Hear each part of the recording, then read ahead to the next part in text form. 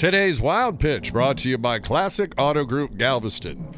The Philadelphia Eagles held their well-deserved Super Bowl victory parade after securing the first championship in franchise history. The highlight had to be Eagles center Jason Kelce, decked out in something called a murmur suit, which is some bizarre Mardi Gras meets genie-looking getup. That's evidently a Philly thing. Leading the fans with an epic profanity-laced song. No one likes us, we don't care. We're fulfilling Philly. No one likes us, we don't care. No one likes us, no one likes us. No one likes us, we don't care. We're the Eagles. Why don't people like Philly fans?